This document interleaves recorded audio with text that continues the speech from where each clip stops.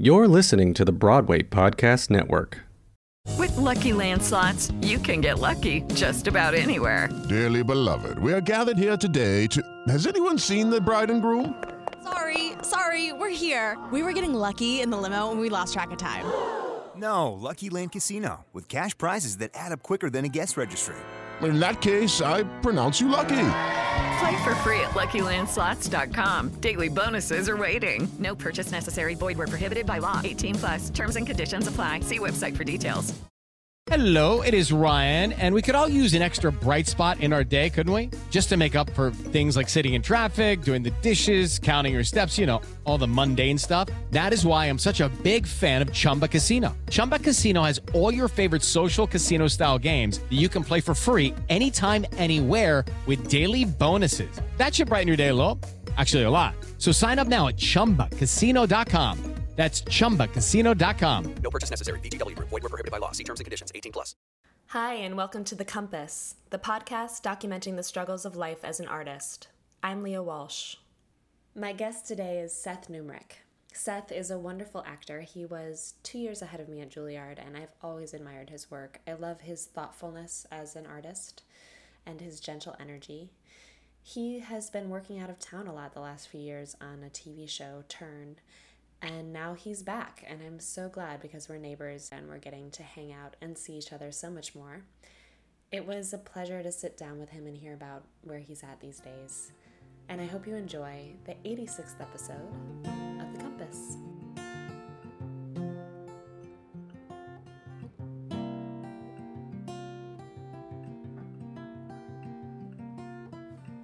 So the question I always start with is, what do you do to try to keep from going to the dark side as an artist? Yeah, I know that because I'm a listener to this. I try to keep that one the same. And of course. Oh, and I love it. Like, I really love that you start every one with that question, because it's such a big one and such a multifaceted one, and it's so amazing to hear everyone's different reactions and what it means for them. But it also means that being a listener to the podcast, like I've been thinking about since you asked me to do this, I've been thinking about, well, what is that for me? And then starting to have these doubts or these questions of like, wow, does anyone really want to hear what I have to say, or like, who cares? I do. That's why I asked. Right. So then in that process, in the midst of that, it's so funny because I felt myself like, oh, right. Well, that's it. That's my thing. That's self-doubt. Those questions, those like doubts and self-criticisms. And so it was just interesting to like realize that happening, in real time as it is right now, which is amazing. And, for me, thinking about it for the last few days, I find myself in an interesting place of wanting to ask like the reverse question of myself. How do I not avoid going to the dark side? How do I actually resist the urge to avoid it to the extent that I do? Do you know what I mean? And I think that for me is like to acknowledge it. Yeah, and to be there, to like let it be a thing that's happening for me, and not cave into the urge to just try to run away from it. And I think that, well, I was thinking about Joseph Campbell and the idea of the shadow, right? Like the archetype, the idea of the shadow, and in his, I think my poor reiteration of his idea of it is that it's something that's ever present. It's always there, and that it is a part of us, and it's a part of us that can be scary and can be, dark or frightening, but it also is a place of inspiration, and it's a place of unknown powers, even. He sort of talks in this way about it. And so thinking of that for myself, I think I spend or have spent quite a lot of time in my adult life in in darkness, or in that shadow place. I deal with depression and anxiety, as so many people do, and have those moments, and often my initial instinct is to just get away from it, to just like do what I can to solve the problem, to fix it, or to to resist it, right? And I think that I'm learning for myself in my own way that my efforts to resist oftentimes just feed the unhealthy relationship to it, you know, and that I'm neglecting it in a lot of ways. I'm neglecting like addressing what it, even just saying hello to it, like, and I think that takes a certain type of acknowledgement. I'm researching this stuff right now about dream yoga. I don't know if you've ever heard of it. No, tell me about it. Dream yoga is something that I learned about from someone I met over the summer at this program I was working at, and he told me about this practice of dream yoga, and it's there's a sort of ancient Tibetan tradition where that's how they talk about it, as a yoga in the sense of a spiritual practice of developing lucidity and recognition consciousness within your dreams. And then there are different approaches, different sort of ways of going about it. It's more Western approaches and then these older ways of approaching it. But finding a way to interact with your subconscious in the dream state and being able to like actually very literally confront different parts of your psyche and be with them and talk to them and recognize them for what they are, and that level of awareness is heightened when you develop the ability to be conscious of the fact that you're dreaming. Then you're also able to recognize that every person, everything that you interact with is an aspect of you. It's being created by you. So there's an amazing sort of freedom and power in that on many levels, but then to be able to like actually be in conversation with something that you're afraid of, or that you don't even know what it is that you're afraid of, and being able to try to dig in to whatever the images and the experiences that your subconscious is creating around that thing. So that's something I've been thinking a lot about, and that for me, there's been darkness that comes up, or things that make me uncomfortable, things that make me afraid, and that keep me operating much of the time from a place of fear, and I want to figure out how to integrate in order to then not let those things be in the driver's seat of my experience of my life, or the thing that is motivating certain decisions or certain reactions. So that's kind of where I'm at right now with the question: how do I not avoid the dark side? Yeah. And then, I'm being sort of willfully obtuse, because obviously there are, you can't operate from that place. So then there are practical things. Yeah, what sort of practical things do you do? Yeah, just keep to, it simple, function? Numrich. No, but I totally relate to that. Yeah. Of getting to the place where you're operating from fear. Yeah. And I say that just becomes your habit. Right. And it's, of course, like it's one of those things that it's an unattainable goal, or it's an ever renewing process that you're never gonna get to the point where you're not doing that. It's about addressing, understanding, raising awareness of your own behaviors and the way your mind works, to be able to at least calm it down a little bit, or have the choice in moments. Where but I am think that operating acknowledgement is really healthy, to Yeah. be able to at least say, and it's part of why I wanted to start this podcast, is to at least say, this is something that's hard for me. Yeah. Or this is something that, this is how I feel. And then just being like, oh, okay, I'm okay with that. Right. Or right. this is what I'm going to do to try to help myself. Yeah. Yeah. And to just acknowledge that it's a part of our collective human experience. Instead of just being everybody. I'm so great. Right, I'm exactly. so happy. Exactly. Yeah, exactly. All the time. Yeah. And I think that that recognition of the fact that it's something that we share has been very important to me. And when you ask about practical things, one of those things for me in the last few years that's been very important is therapy. It's just having some a professional to talk to, and finding the right person, because that's not an easy thing all the time. But have you been able to keep that up when I know you've been working out of town so much? Yeah, so my therapist that I work with is actually based in Richmond, Virginia, because that's where I've been working part of the time for the last few years, and I developed a relationship with him there, and now we meet up on Skype when I'm not there, and I may move into something else at some point, but for right now, he's been a huge help to me. And one of those initial things that made such an impact that I wasn't expecting was to be sort of expressing frustrations and concerns and fears and letting all of that out in those, first moments that you have with someone in that kind of budding relationship. And for him to respond like, yeah, that's pretty normal. You're like, really? That's pretty much I what thought I was a monster. right, exactly, yeah. And recognizing that these are things that we all deal with them, and yet we don't really talk about them, or there's still stigma around it, and we live in a competitive world where acknowledging vulnerability and weakness is still not valued. It's not regarded, and it's it's actively shut down and opposed. So I just think any step towards that is at least a step in the right direction.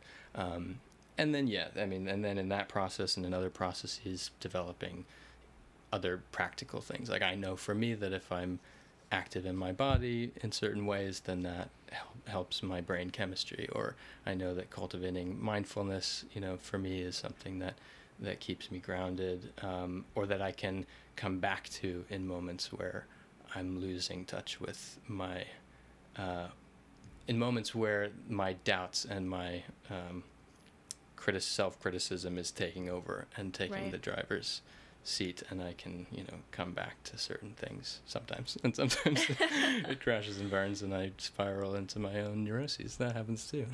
Yes. But that's all part of it, isn't it? It happens to all of us. Mm. Yeah.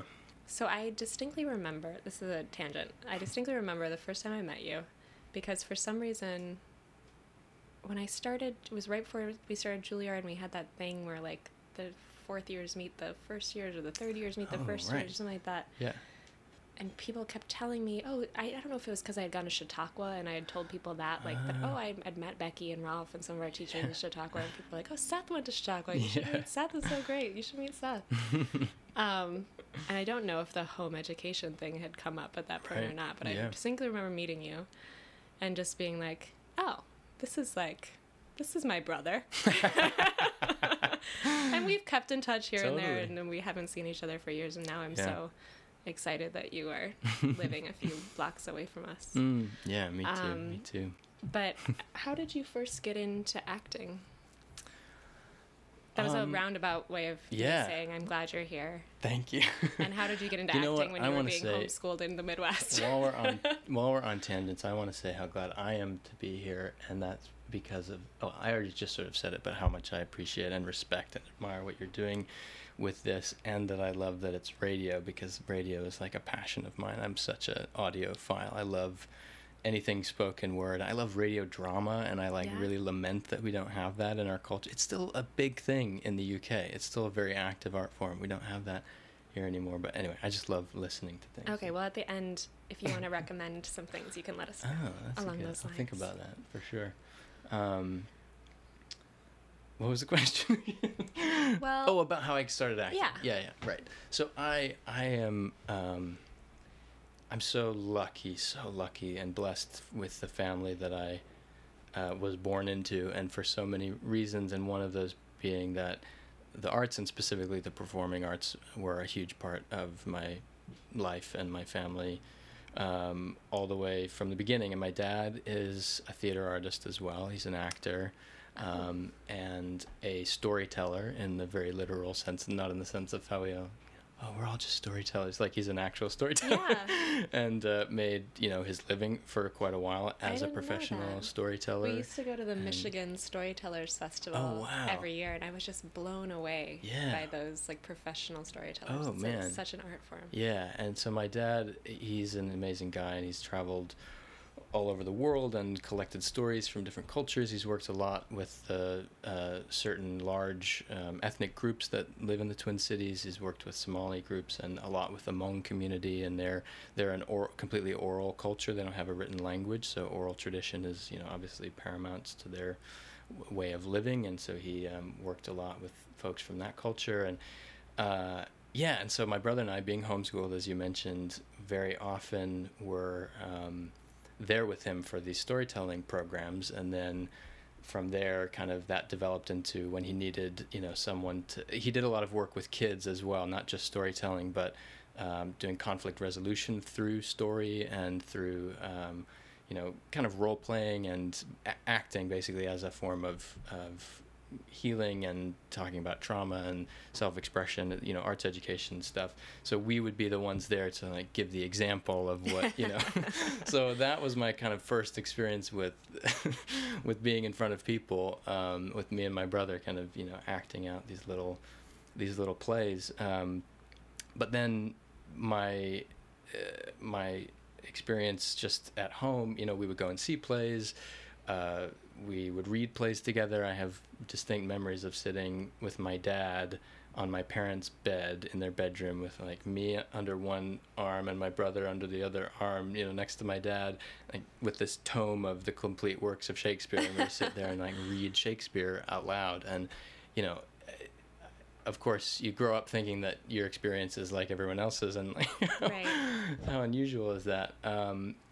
And my dad wasn't really acting when I was a kid. He was running this theater company that was more about arts education and doing the storytelling work. And when I was a kid, I was very active in sports. I loved sport. I played every sport. And then when I was about 11, I had this, it wasn't an injury really, it was sort of a degenerative knee condition where like my knees got all screwed up, and it just meant I couldn't do sports anymore, like done. I had gone from playing every sport at every different season to just like can't do any of that. And so the acting thing kind of came out of like, well, what can I do that's not that's not sports? And of course, having been exposed to it from a young age, I was already attracted to it. But I don't know that I would have found that at quite as naturally or at that age if I hadn't had that issue. Yeah, so I started, the Twin Cities is an amazing place to grow up in terms of access to culture and theater, and the community there is incredible, and my dad's still a very active member of it. And so there was just stuff happening all the time, and I actually, my very first, I think this is right, on-stage experience was with a homeschool theater group that I don't know if it exists anymore, but Theatrics was what it was called in Minneapolis, and they would sort of create or facilitate the school play experience, but for kids that didn't go to school. So we would, do these plays, and then I kind of found my way into other, youth theaters in the Twin Cities, and then eventually worked at some of the more professional theaters. And so from about the age 12 on, I was just always in a play. And then another brilliant thing that my dad caught on to and figured out how to do as an educator was so my dad was the primary educator for us as homeschool kids, and he figured out how to almost base my curriculum in a lot of ways around the play that I was working on at any given time. So if I was, I for 2 years in a row, I did To Kill a Mockingbird at a theater in Twin Cities, and so when I was studying, it was all around, the civil rights movement and what was going on in that place and at that time, and like really dig into. So my education became focused around that, and so I have a weird, I weirdly know a lot about certain specific things, and then there are other things that I have no idea about, which is fine. But more than anything, survived to this me, long. right? I have that too. And yeah, I think maybe that's common with homeschool people. But for me, I mean, I think of education as developing a hunger for learning. You're learning how to learn. Yeah, and I'm so grateful for that now as a professional actor, because that's what I love to do. I love to research. I love to get into a role, and in many different ways. I try to find as many ways as possible that I could think to approach something from a kind of research standpoint, and I'm so lucky to have had that kind of wired in with how my dad chose to educate. So yeah, that was my initial kind of foray into that world, and again, I'm so lucky that my parents, both were so supportive of that, and just that it was a thing that made sense to do, which it isn't in every family. And that my mom is also, she's not in the theater herself, but is such a lover, so passionately cares about the arts and about theater. And my mom is amazing as well, and she is actually an artist. She's an artist. She's a fabric artist. She weaves and she knits and does amazing. She spins yarn, and she's a healer. She works as a women's health nurse practitioner. And anyway, I'm just so lucky for so many reasons to have the family I do, but that the arts were encouraged and inspired. And then, being homeschooled, I had a weird trajectory through education, as I think many of us do. And when I was in what would have been my sophomore year, I guess, of high school, I started thinking about college and stuff. And in Minnesota, we have weird laws around post-secondary enrollment. And so you can, if you're at a school that doesn't offer advanced placement classes, or if you're homeschooled, then you can choose to do that kind of stuff at a university. So in that year, I basically did like what would have been my first year of undergrad at the University of Minnesota. So I was living at home, but taking all my classes at school and doing, a full whatever you call it. Course load, yeah. And as a part of that, I did some theater stuff because I knew that was, where I wanted to go basically. And it was great, and it was a lot of fun. It was such a weird shift to go from, as you know, like nothing, me and my brother, to a lecture hall with, hundreds of people. It was such a shock. But I really realized then that I wasn't interested at the time, and I was so young, but at the time, I wasn't interested in a normal undergrad program. I wanted to do something more intensive. I wanted to have an acting training conservatory experience. So then that year I started thinking about schools and things, and then my dad and I drove down to the kind of consortium auditions in Chicago, where they do all the auditions. And actually, I applied to Juilliard on a whim at the last minute because my parents had seen a PBS documentary about Juilliard. And they were like, this place looks interesting. I was like, okay. So we sent in an application literally the day that it was due, and and I went to these auditions thinking, this will be a chance to kind of go through the process and see what it's like, and then I'll come back next year and do it for real. And I think because I did not really, there wasn't much writing on it for me, and I didn't prepare for it. I mean, I literally took a bag of plays in the car with me and chose monologues and the day before, and so then getting into the school, I was like totally shocked, and I thought that they'd made a mistake because I was so young, and I was like, did I put... Am I allowed? Yeah, I mean, it was very confusing, and my parent, now at the time it felt like a natural thing, but now looking back on it, like I was 16 years old, and my parents just like drove me to New York and dropped me off, and I'm like, wow, that's amazing. That's incredible. That they did that. I don't think I would do that. No, they had faith in your independence and in your ability. And in the school to keep me in line, I guess. But yeah, so I'm answering more of a question than you actually asked. I wanted to know all of that. But that's, going back to your love of research and how that served you as an actor, what are some of the ways you've found that you've had to change your process when you're doing TV stuff as opposed to theater?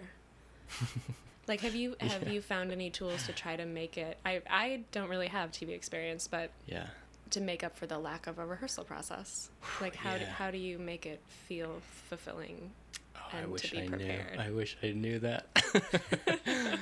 I'm working on it, or I'm at least I don't even know if that's fair to say. I'm hopeful that there is a way.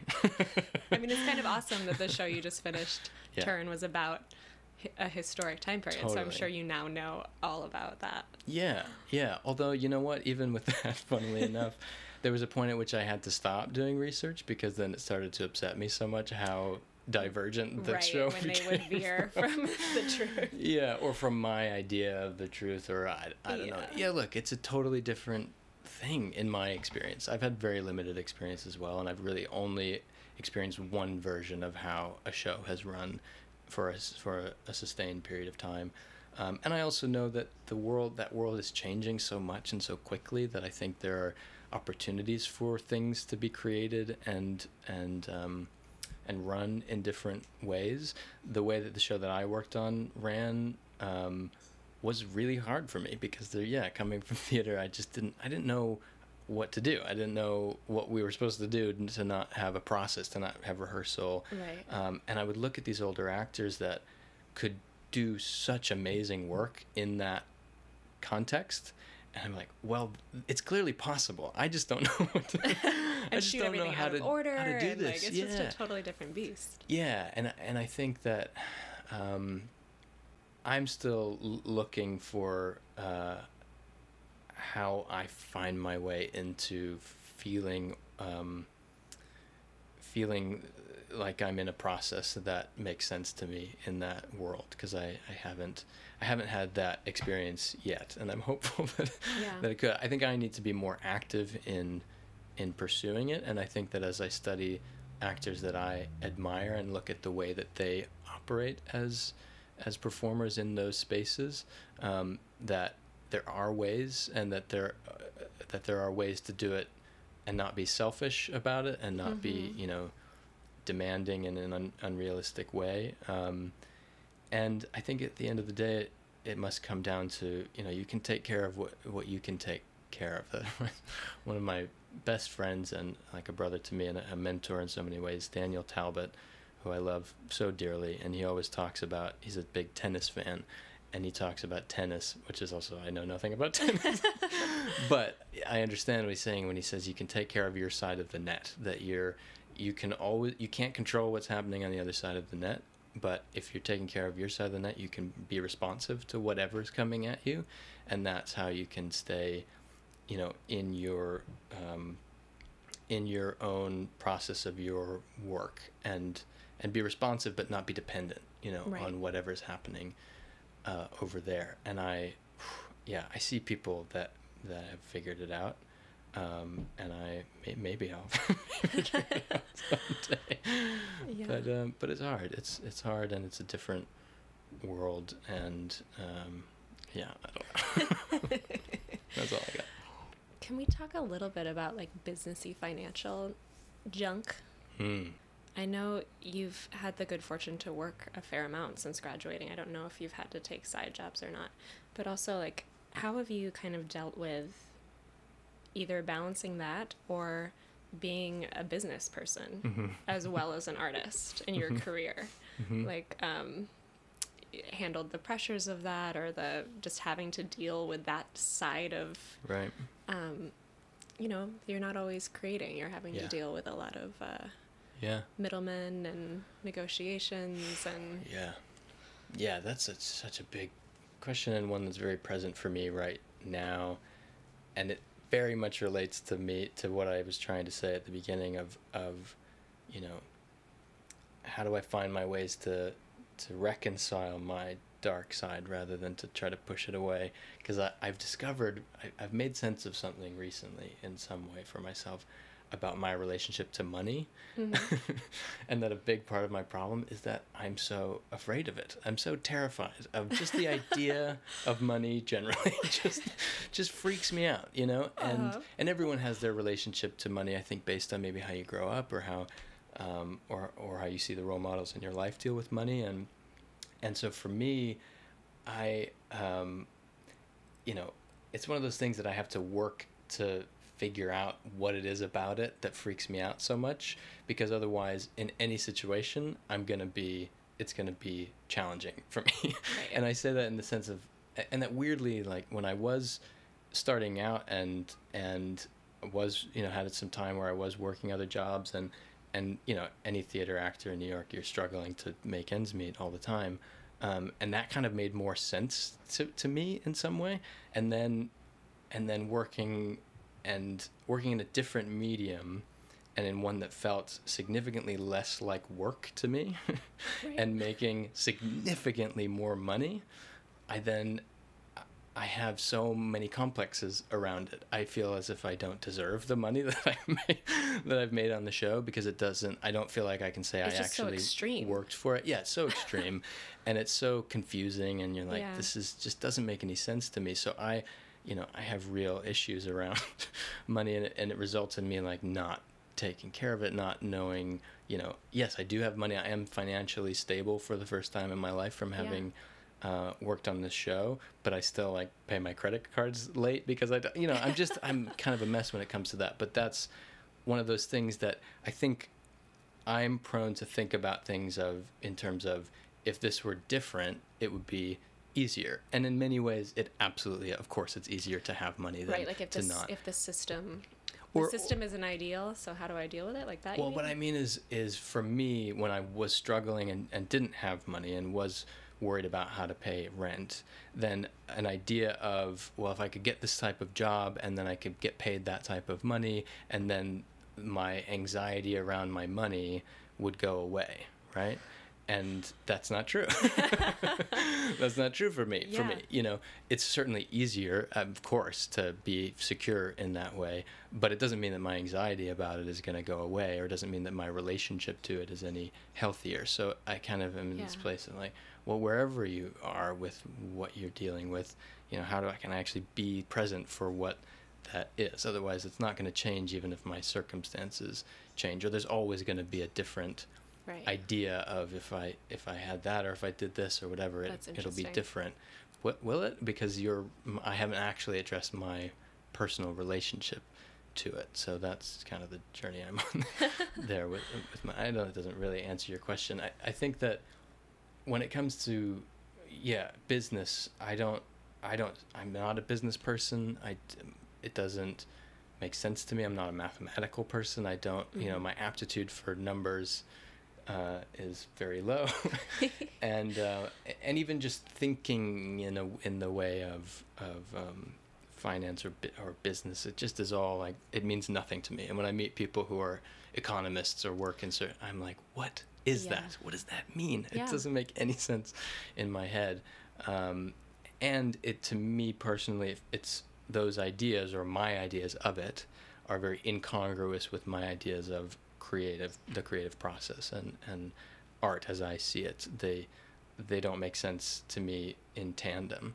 So the idea of seeing yourself as a business person in a creative industry is very hard for me to reconcile. And I think that for me, it leads my brain down paths that make me uncomfortable, but I think in a bad way. and that the times that I have either had to or chose, ultimately I always choose to engage with sort of that side of the world that we exist in, I get very frustrated and anxious because it feels like I'm spending more and more of my time doing work that to me isn't the work, isn't the work of creation, and that so easily that side can take up all of your time and be the dominant it's true. Output of energy, and that feels backwards to me. And so I'm in pursuit of ways to be more engaged, creatively, and less engaged in that. But again, have you found ways to have those relationships with the people who help actors, like with agents or managers, or relationships that are productive for you so they can help with those things, but you still feel like you're voicing what's important to you, standing up for yourself, even if you don't speak the language of the financial side of it, what I mean? When they're thinking about that stuff. Yes, I'm also very lucky in that way that I've had the same representation since I left school, and I have awesome. A really, really great relationship with those people, and they're very dear to me, and I trust them very much, and I trust that they understand me in certain ways, and I trust that they understand that I'm not interested in certain things, and so they kind of like deal with things so that I don't, because they know that I won't, or that I can't. So I'm lucky to be in a position to be able to trust those people. And I've always, knock on wood, been fortunate in how well they, or how hard they work to understand kind of what I'm interested in and where I'm coming from, and how to facilitate that. And it took time at the beginning, because it's like any kind of relationship that I think you have to find your way into mitigating expectations, and what do they what's their interest versus what's your interest, and how do they come together, and how do you resolve that in a way that's productive. And but again, I'm so lucky because they're like really great people that that I really care about, and that makes all the difference. Yeah, that's huge. Yeah. Can we talk a little bit about your collaborative relationship with Daniel, who you mentioned, because he was on episode 35 of The Compass, if you want to go back and listen to it. But I know, like, right out of school, you did a ton of his plays. Yeah. Did you guys meet? He wasn't at school when you were at school. He had graduated the year before I got there, so I didn't know him until the 4th year. And a wonderful actor named Brian Smith, who was in my class, had done a play with him before he came. It was in the year between when Daniel had graduated and before Brian came to school. They did a play in, I want to say, at the Alley Theater together. So they had become close, and then Daniel came to see Brian in plays and was around a bit, and I met him that way. And then he invited me to do first it was a reading, I guess, and then a workshop of his play Slipping, which now I've been involved in a couple of different ways and at different times in different places. And I would keep doing every year if I could, but I'm too old now to be. Is that the one that you and Adam did together? Yes, yeah, that's right. Yeah. At Rattlestick? Exactly, yeah. I remember that. It's a beautiful play. It was Daniel's, I don't know if it was his first play, but I think it might have been the first play that was produced, and they did it at the Royal Court when he was still in school, actually, on a summer. He spent in London and did it there. Anyway, he asked me to be involved, and I read the play and was just so kind of moved and heartbroken by it and by his writing. He's an incredible writer, and his work on the page is unlike any other that I've ever seen in theater or elsewhere.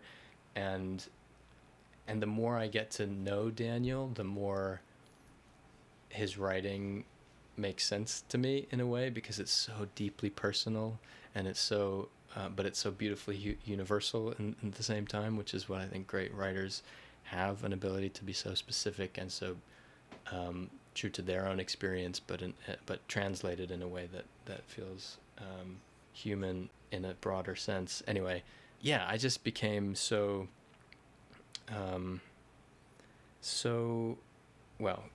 grateful to him. He has a real capacity for nurture and mentorship, and he understands and has imbued in me a feeling of the value of that in the arts and in what we do, and how and then once you have that sense of value in something, you recognize that it's lacking so often, that sense of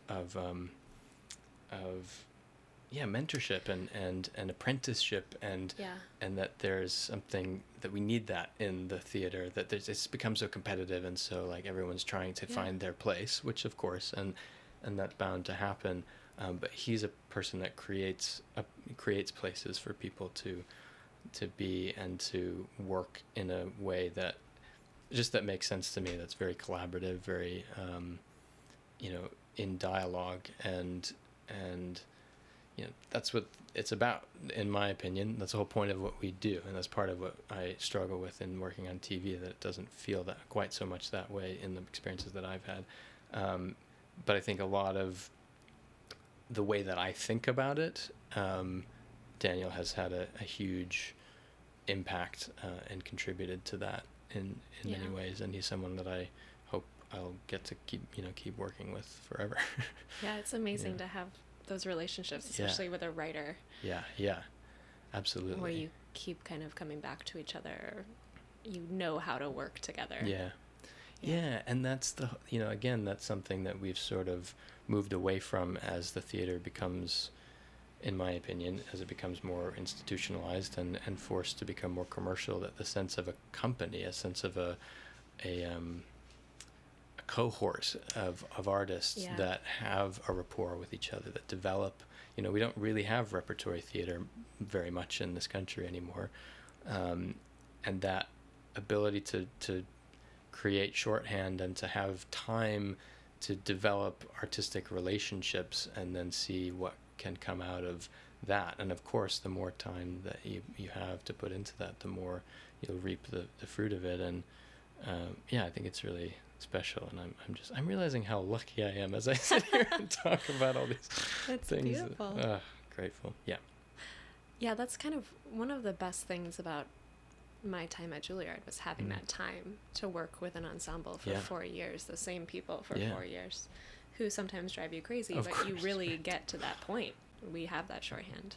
Yeah, and that's, that's what it's about. It's about also the parts of that you drive each other crazy, because that's a truthful human experience. And if you can experience that together with someone else and get through it and keep going, then you have something more about what that means between you and that person, and then you have an ability to work with them in a certain way that goes just a little bit deeper. So you keep kind of, in the good and the bad, you're getting deeper in what you can explore with those people, I think.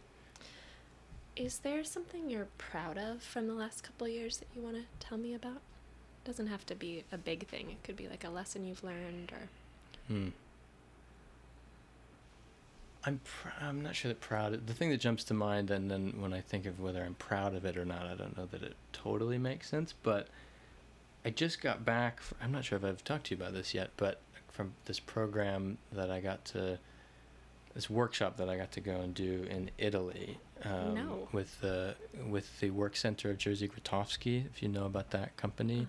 They're based in Italy, and it's the Work Center of Jerzy Grotowski and Thomas Richards, who is the person who took over for Grotowski when he died. Grotowski, for listeners that don't know, was a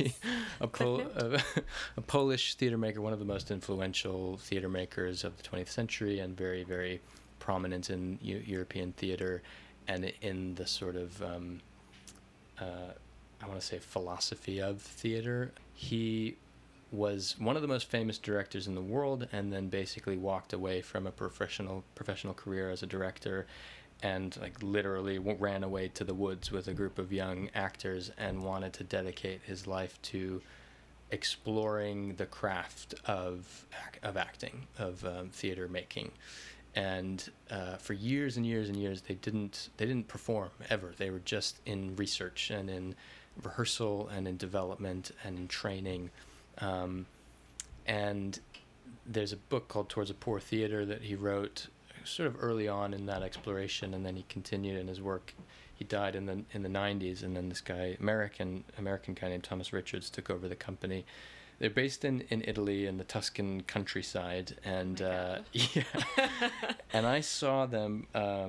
I was lucky enough to be in Edinburgh last year at the festival, and they brought some work, or they were hosted by Rose Bruford College to do some of their repertory at the festival at the Fringe, and I saw this piece that they had created that, going into it, I didn't know anything about it other than it was based on Dostoevsky's Notes from the Underground, which I vaguely remember from college, and that it was going to be 3 hours long with no interval, no intermission, and that that there was no production value at all, no like sets or lights or anything.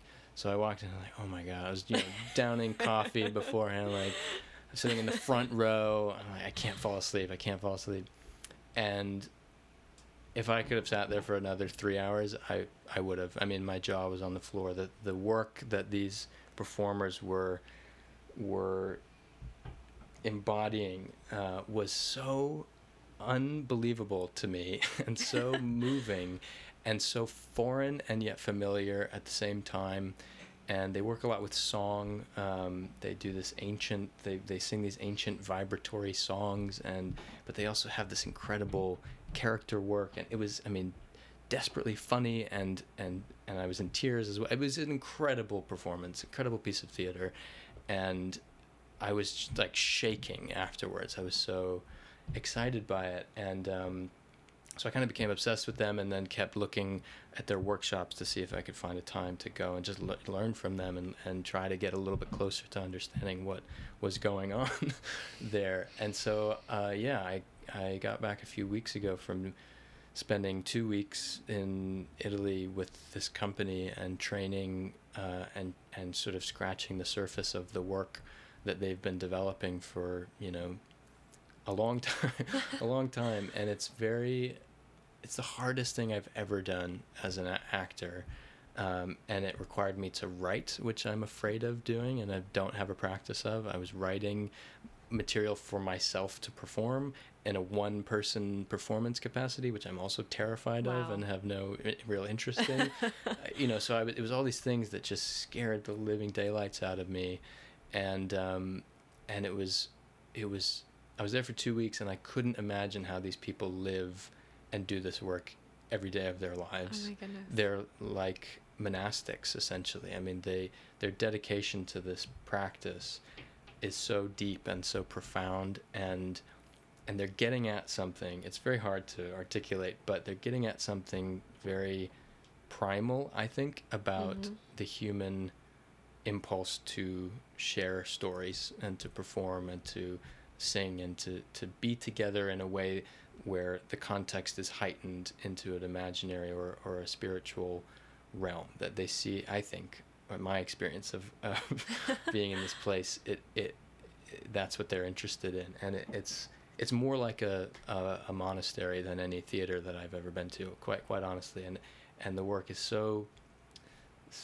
profound, and so I guess in a way I'm proud, I guess, of just having gone to do. I'm proud of not leaving. That's a good way of putting it. No, but what you're talking about, like acknowledging fear or facing fear, and you did something that was really scary. Because there were moments in there where I was like, this is, I don't know, why am I here? What am I doing? Yeah. And it very much became about that. It became about confronting my doubts and my fears, and then sort of working through that and finding what's on the other side of that in this context.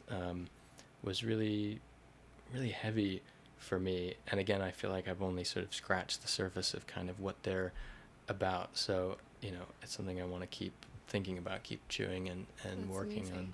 How many people are in the group there? The company? So the company has two separate. Oh, you know what? I should plug this because one of the two groups that comprises this company is going to be spending time in New York in September and October, and they're going to be doing these open. They call them open choir, these open singing sessions, and I think it's going to be in the Bronx. I'll try to give you more specific. when you find out, let me know. Yeah, but if you go on the Work Center of Jerzy Grotowski's site, and one of their two groups will be traveling to New York, and I'm sure there'll be dates and things on there. So there's two separate groups. I'd say there's maybe 10 to 12 company members in each of those two groups, and then there were like 40 of us, I think, there as workshop participants, and we kind of worked with the directors of the two groups and then with the company members and kind of got a glimpse into how they work and what they do, and it was amazing. That sounds amazing. Yeah. I've never been to Edinburgh. Oh. I feel like I've talked to someone else recently about it on the podcast. Charlie Russell, right? Yeah. I heard her. I haven't seen that show yet, but I've heard it's amazing. It's a lot of fun. Yes, I remember her, and it's true, everything she said, that festival is amazing. It's I've been there twice to perform and 2 other times just to go and see stuff. And it's crazy. It's enormous and overwhelming. But it's one of those places where if ever I'm feeling doubtful or that I've lost a sense of hope in our art form, it's so affirming to be in a place where 500,000 people descend for a month every summer to celebrate live performance. I'm just excited about it. I mean, how amazing is that? Not because it's a famous play. No, yeah. Not because there's a celebrity in it. Yeah, and of course it has its own politics and its own weird stuff, and there's a lot of terrible things there that, whatever, that's part of the fun of it as well, is not knowing. But some of the most incredible work I've ever seen has been there, and it's an ability as an American artist to expand your idea of what the process is, and things that I think I in the past have taken for granted as, oh well, this is how you do things, and then seeing other things from other places and realizing, oh, this is how we normally do things in our culture, or in our dominant pieces of art in this field, in America, but that doesn't mean that's how it's done I mean, these people are approaching it from a totally different place, and it just, for me, it expanded my idea of what the work can be, and I find that so inspiring. This is actually, I wasn't planning to ask you this, but speaking of Charlie's episode, could I ask you about what it was like when you did your show, the play you did in London, to be an American actor working in London? Because I got her perspective as a British actor here in New York, but I feel like it doesn't happen quite as often for American actors to do a show in London. What was that like? Yeah, I'm again so lucky to have gotten to get to work over there a couple of times. I've done 2 plays there and a couple up in Scotland, and it's a very different experience, and I love London, and I love the theater culture that exists there, and partly because it's less separate from the rest of the culture. Like, theater is a part of the culture there, I think, in a way that it is struggling to find or to maintain that relevance in the broader culture. And I have, how much time do you have? Because I have a lot of opinions about this. I think a lot of it comes down to money, right? That in a culture where there's still some value in the art form as a public good and as a necessity, or as something that's important for people to experience, it means that there's a sliver of money, a sliver of budget somewhere in the federal and local governments that goes to those pursuits. And we've all but lost that in this country. And over there, of course, I went over there thinking like, oh, well, it's a free-for-all and everybody gets all the money they want to do art. Of course, that's not the way it is there. And they're very afraid, as is right to be, that they're losing the arts funding. But there's still, right now at least, for the time being, there's just enough that a handful of theaters over there are able to have just enough of their budget covered that they're able to take more risks in the work that they do, be more imaginative in the scope of the work. I think here in New York, it's my playwright friends talk about that. They're often told, don't write a play with more than 3 characters in one location because it's not going to get produced, right? So there's slightly less of that pressure there, and they can keep their ticket prices lower. So on 2 levels, on one level it means that the theaters that don't work in that model, the commercial theaters, which there are plenty of, the West End, and more theaters than not are commercial, are the same as Broadway or off-Broadway here. But those theaters have to compete with the theaters that do have the funding, right? So if you're a West End producer and you're going to put up a play that is boring and old or whatever, and not that interesting, and you're going to charge £100 for a ticket, people aren't going to go, because they're going to go to the National Theatre or the Donmore or the Almeida, or places where you can get in for 10, 15, 20 pounds, and you can see something that's, pushing an envelope or being risky or doing something more unique or more interesting.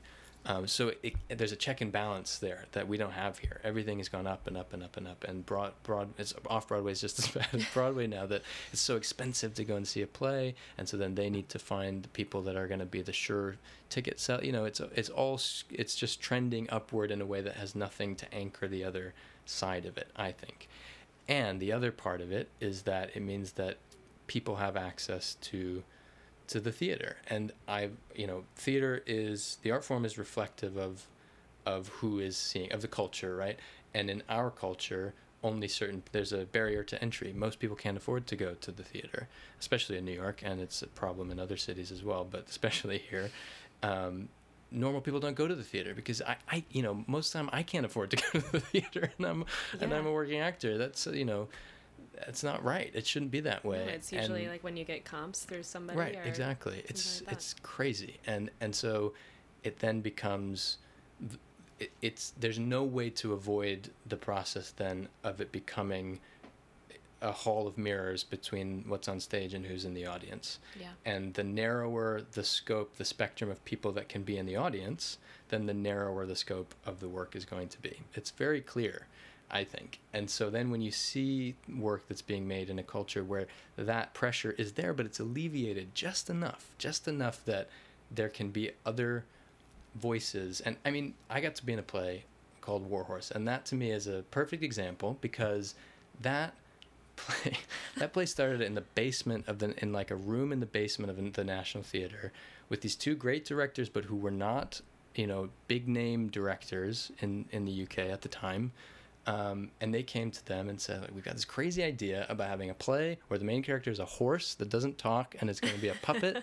I mean, that's insane. And in this country, it wouldn't happen. I'm sorry, I don't think it would. It shows that these shows, they get developed there. Exactly, right. They get given a chance in England, and then when they're a huge hit, exactly, Broadway's like, give it to me, give it to me, give it to me. And let me charge a ton of money. And while I was doing that play, I talked at length to anyone that would listen about why it's important to invest in developing, but in an authentic way. Yeah. Because they could dream into that idea as they played with it and explored it and said, oh, this is working, this isn't working. They could dream into what the scope of it could be, and then ultimately it became, something that was lucrative and toured the world, but that also wasn't their goal. They were trying to tell a story in a way that made sense to them as artists. No, and you see that, you can see that right now with Natasha Pierre, but that is few and far between. Few and far between. Yeah, and that, that's a whole but that as well is like now struggling to stay afloat on Broadway. It's a brilliant piece of theater. It's beautiful. By the measure of what quote unquote success is. Right. How much money is coming in each week. Exactly. When to me it's one of the most successful plays I've seen in years. Yeah, and I just think maybe our barometer is off somehow. And I think that, it ties into so much about the world that is outside of the, what we're talking about right now, and which is another part of life that I have been that we all, that we're all sort of working maybe to figure out what our place as, well, I'm interested in what my place as an artist is in social movements. Where are we right now in the world, and what do we as artists have to contribute to imagining a different world. And I was just listening to a beautiful interview with this filmmaker named Josh Fox. Do you know who he is? He's done some he's an incredible documentarian.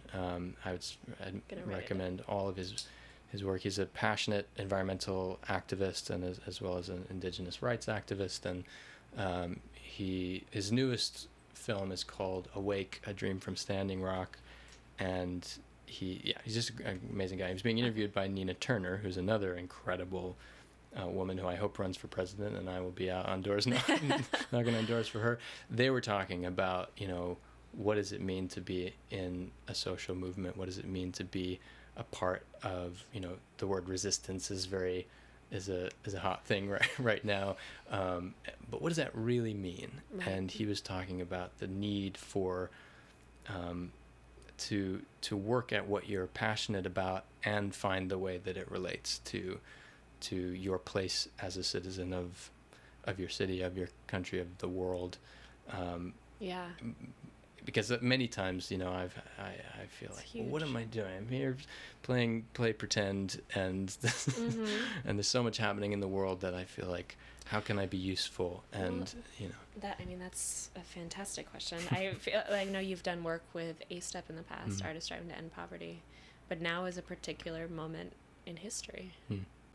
Is it something you're just pondering, or have you found any resources that might be helpful to people?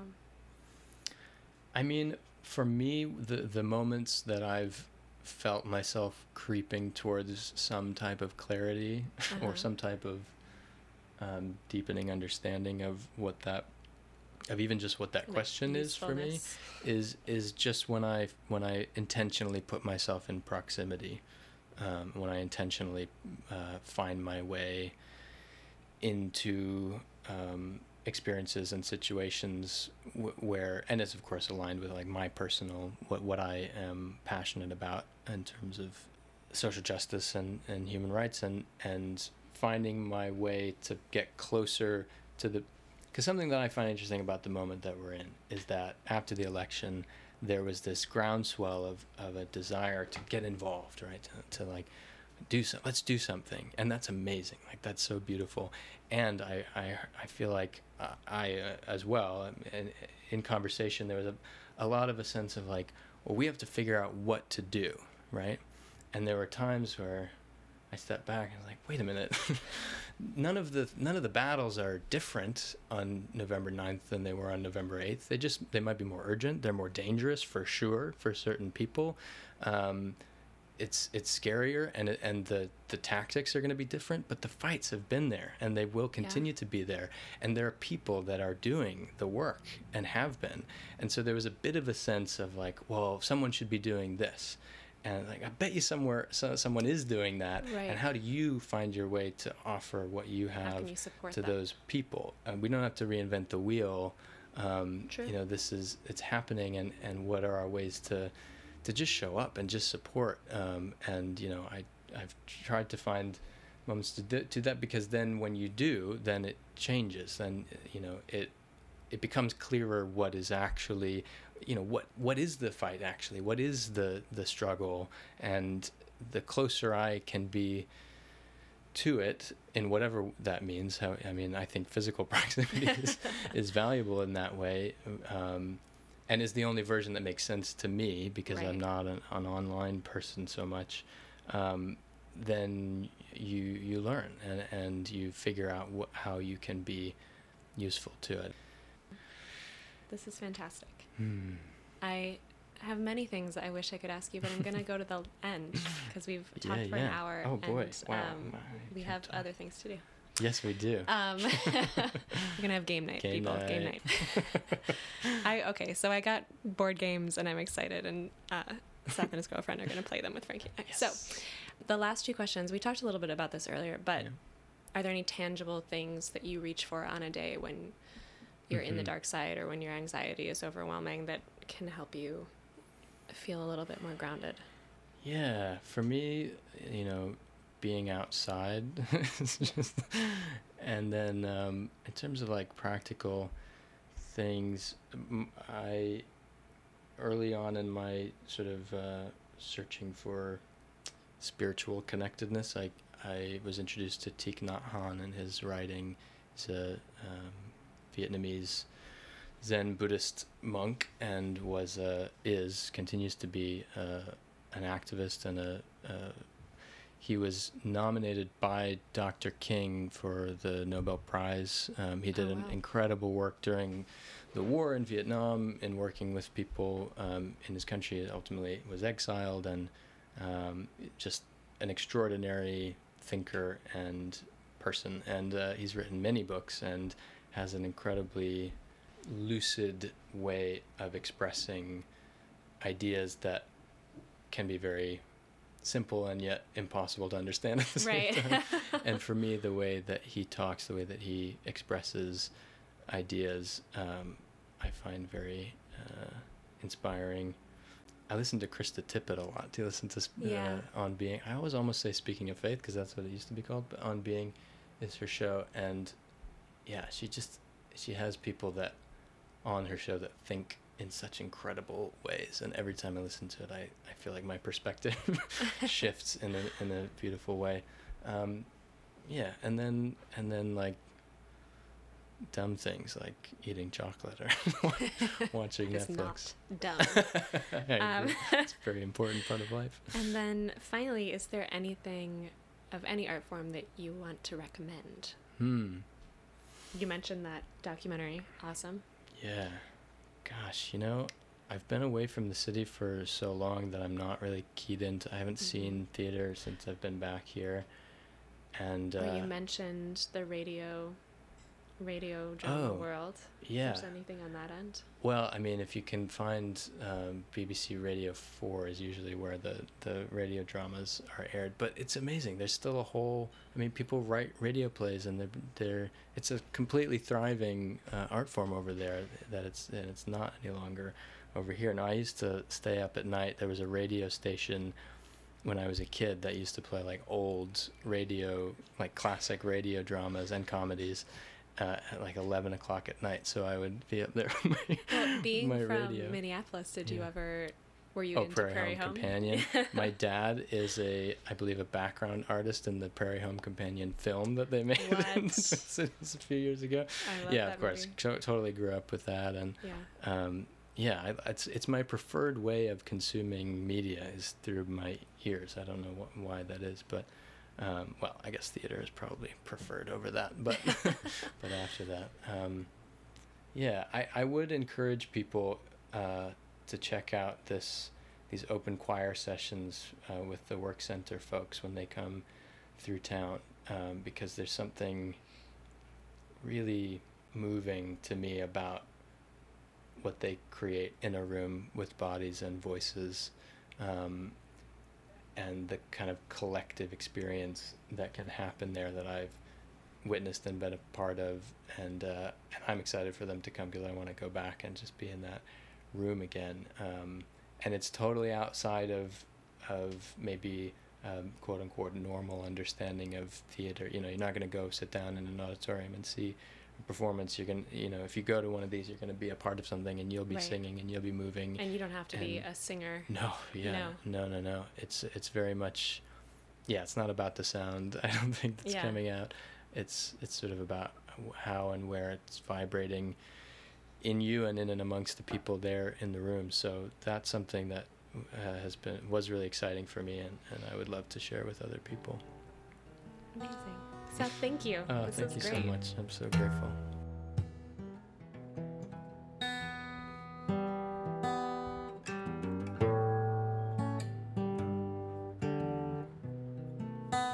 Thank you for listening to the Compass Podcast. I'm Leah Walsh. More episodes are coming soon. Please look for us on Facebook and iTunes. I'd like to thank the following people for their generosity. The Compass cover art is by Kim Miller, music by Brendan Spieth, audio assistance from Nick Choksey, and a special thanks to Frankie J. Alvarez. See you next time.